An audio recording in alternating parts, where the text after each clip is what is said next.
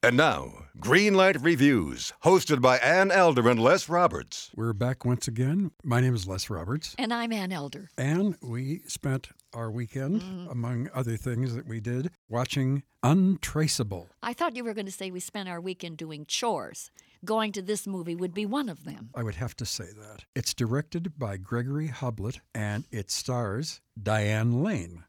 As Jennifer March, an FBI agent. She discovers and is assigned to hunt down an untraceable serial killer who posts live videos of his victims on the internet. And the worst thing about it is, every time somebody logs onto this particular site, the torture and eventual demise of the victim is accelerated. What a concept. It's an amazing concept. Yes, it is. It's a terrific concept, and the movie has been done horribly. Exactly. The title of this movie is Untraceable. I'm calling it unwatchable, unintelligible, unthinkable, and ultimately unbearable. This is really, really bottom of the barrel stuff. Originally, this part, that of the FBI agent, was written for a man, and Diane Lane liked the idea that she could take on a role like this, downplay her looks, and emphasize her intelligence. Well, she certainly downplayed her looks. Well, I would say that Diane Lane has a bad hair day. Anyway, I'm thinking about this picture. There was torture upon torture in these scenes, everything from the burning of the flesh, heat lamps, to sulfuric acid baths, to gyrating blades that threatened to cut off your hair and your neck. There were limbs that were burned. This is really Saw 1 and 2 on a little bit higher level, but it really isn't. This is a gruesome gore fest. I really did not like this film at all. I didn't like it very much, Anne, and I know you don't want to talk about this, but it begins with the destruction of a cat on the internet, and that was horrible for all of us who love animals, and it got worse from there. I don't understand why they could take this great idea of an untraceable serial killer on the internet and turn it into all those ghastly torture films. This was not an interesting enough film for me to sit through this garbage. I was very, very ticked off about this film.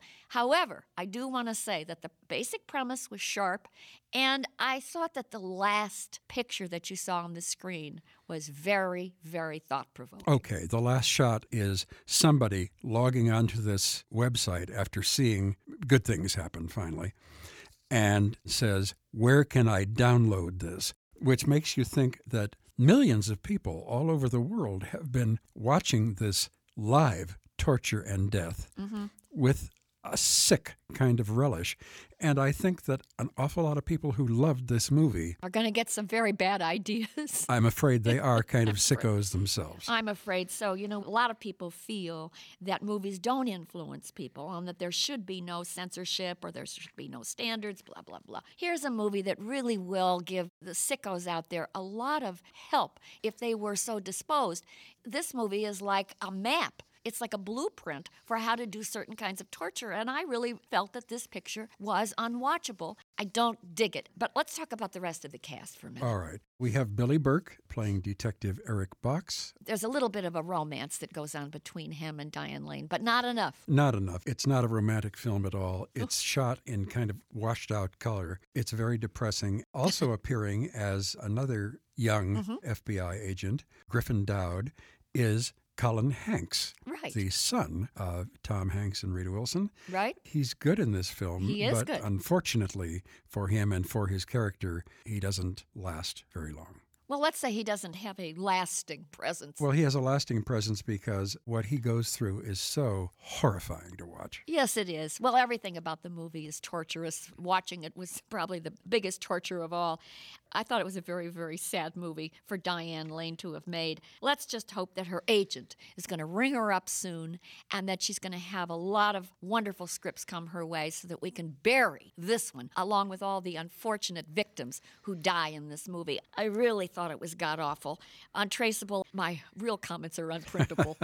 So listen to me, boys and girls and ladies and gentlemen. Red light for Untraceable. All right, Anne, I'm not going to give it a red light.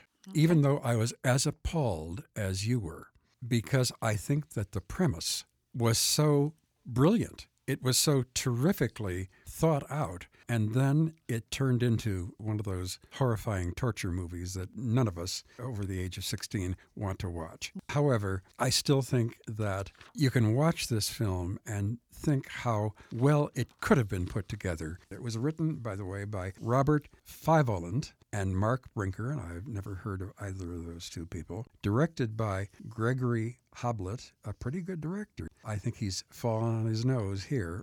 Okay. It stars Joseph Cross as Owen Riley, and we don't quite understand why Owen Riley is as nutso as he is in this film. That's not really explained for me. Colin Hanks, Billy Burke, and of course Diane Lane playing FBI agent Jennifer Marsh with terrible makeup and hairdo and a terrible script. But I'm giving it a yellow light anyway. Yellow light from me for Untraceable, a red light from Ann Elder. Gregory Hoblit is the director, Diane Lane is the star. The film is untraceable, and it's up to you whether you want to put yourself through this particular kind of torture. Until next time, I am Les Roberts. And I'm Ann Elder. And we're looking forward to seeing you having a great time at the movies.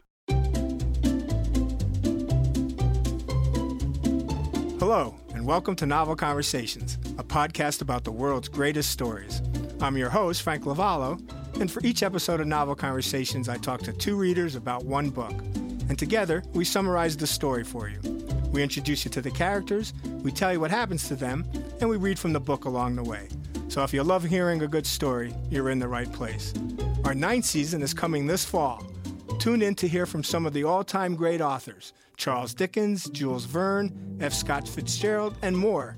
Subscribe to Novel Conversations wherever you listen to podcasts.